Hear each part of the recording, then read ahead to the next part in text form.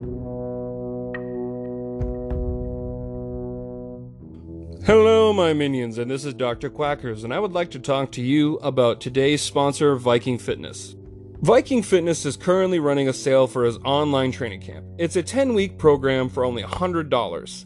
That's $10 a week to help yourself become a better you, whether you are wanting some help getting that summer bod or starting a journey of renewal. Viking Fitness will help you. Go to VikingFitnessNH.com and click Contact. Use code word DUCK to receive an additional discount. Also, go to Todd Norseman on Facebook. Thank you and have a good day.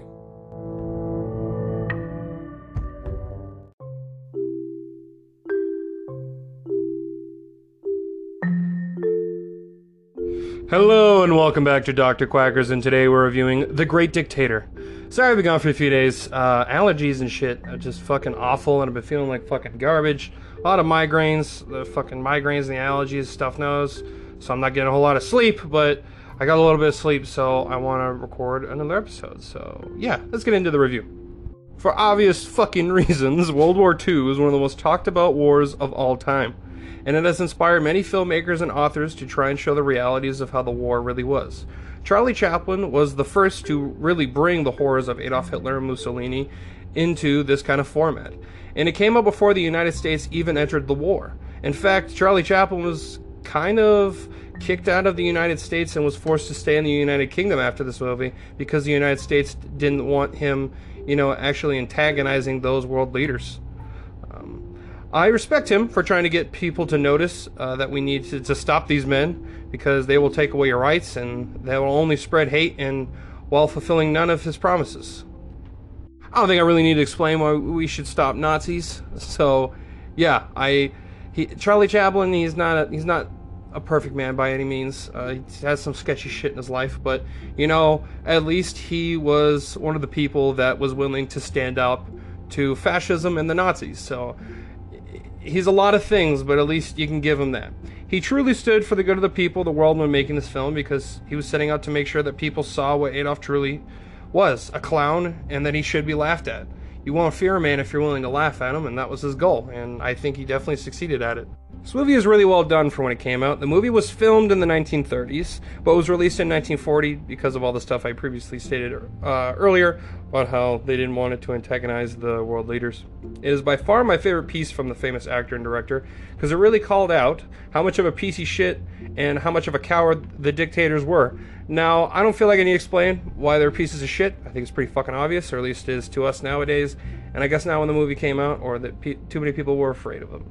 The film showed that all he wanted to do was rule the world and didn't care about anyone's life. He would kill anybody without a second thought. This is shown throughout the whole film, but in more of a parody way, because it was a satire comedy, so it only helps make him look like the clown he is. And that's the hyper focus of the movie. It's just trying to make him look as ridiculous as possible. And yeah. The plot of the story is really well written. I can say that I think this movie should be played in any history class that talks about World War II. The story is what makes the film so believable, because he made up a country with a dictator, which is almost exactly like Germany and Adolf Hitler. It's the joke. Which follow all of what Hitler did since he has been in power, and the things that he was doing to other countries at the time, like the invasion of Czechoslovakia and Poland, which is what started the Second World War. The dialogue and the acting is what makes this film so great, because every single thing that is said is made to make people think about something. For example, how the Jews were treated under the rulership of the Nazi Party, and how Germany and Italy began communications. The movie also has some of the best monologues ever put in a movie, because it perfectly shows how the world should be, and how people should treat each other and act towards other people. Which I know is, it's a very, it doesn't mean it's going to work exactly the way I know, but in a utopia, that's what you want people to do. Everyone wants people to be kind to them. Most people want to be kind to others, and they don't really want to see other people getting killed and murdered. Most people don't like war. I can honestly say I don't, and neither do most people. So, yeah, I know I'm an evil scientist, but I don't really feel the need to send armies onto people. I loved the speech. I loved the speech at the end of the movie. It just makes you want to stand up to all the bad people that try to bully the weak, and that was the point of the speech. It just impresses me so much that normally a silent movie actor is the one who made his voice heard first. He just has a lot of my respect for that. I can't knock him. he stood up to two nations that were literally chose the world as their opponent. So yeah, I mean, all I can do is shout out to that motherfucker.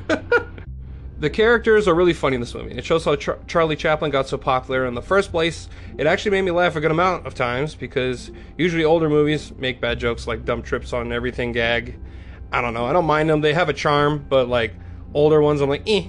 The film has other humor than political satire. It makes goofy jokes like the barber shaving the woman because he forgot the woman doesn't grow facial hair. There was a lot of body humor throughout the film as well, like the scene where he dances like a ballerina while playing with a balloon globe, which is satire and physical comedy. So yeah, I like it a lot. You just see the dictator, which is Hitler. It's because Charlie Chaplin plays two different characters. He plays essentially the Hitler character, and he plays just a regular guy who looks like him. So a lot of people mistake him for that, and it ends up being a huge part of the story. But yeah, you see him as Hitler dancing around like a ballerina, playing with the world as a globe, and then he makes the balloon pop, and then you see him sit down and pout and start crying just basically show that Hitler's like, oh, he's a big baby. We need to make fun of this asshole. One of the major things I can say about this movie is that everyone had something to do with the plot, which I think a lot of movies get wrong. A lot of movies have one character that has no fucking purpose in the movie, but they're just in it. Where this movie, everyone needs to be in it. Charlie's characters throughout the movie are, in my opinion, the best performances. Both characters are extremely different from each other, and I think he acts completely different with them. So you can always tell which character he's in, and it's just great. It's very entertaining to watch. There is no one in this film that did a bad job. Everyone puts in a great performance, and there isn't anybody I didn't enjoy. I think at least you should watch this movie at least once in your life. Everybody should watch it, because the only way that stuff like this doesn't happen is if people talk about what happened before and not letting it happen again. I know history repeats itself all the time, but doing things like this and challenging the status quo, being like, no, I am going to talk about it, I am going to point it out, I'm going to stand up to tyranny, is what's important. This movie does it in a perfect way for people to talk about it, because it's funny. It's easier to talk about horrific things when you're laughing about it.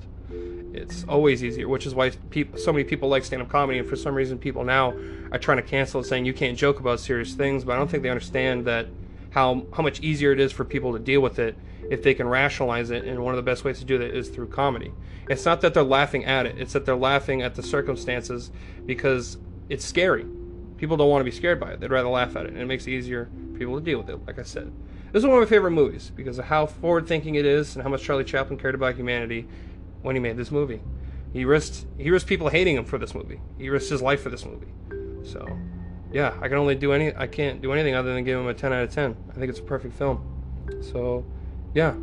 I hope you enjoyed this review. If you did, I've reviewed a whole bunch of other shit, so if you want to go check that out, I highly appreciate it. Also, I'm all kinds of apps. Pretty much anywhere you can hear podcasts, I'm on it. So I'm taking over slowly but surely through the minds of your children. But yeah. Anyway, I hope you have a good fucking day, and I'll probably be posting a good amount more lately, at least more consistently, because I'm starting to feel better. So, thank you. Good. Have a good one.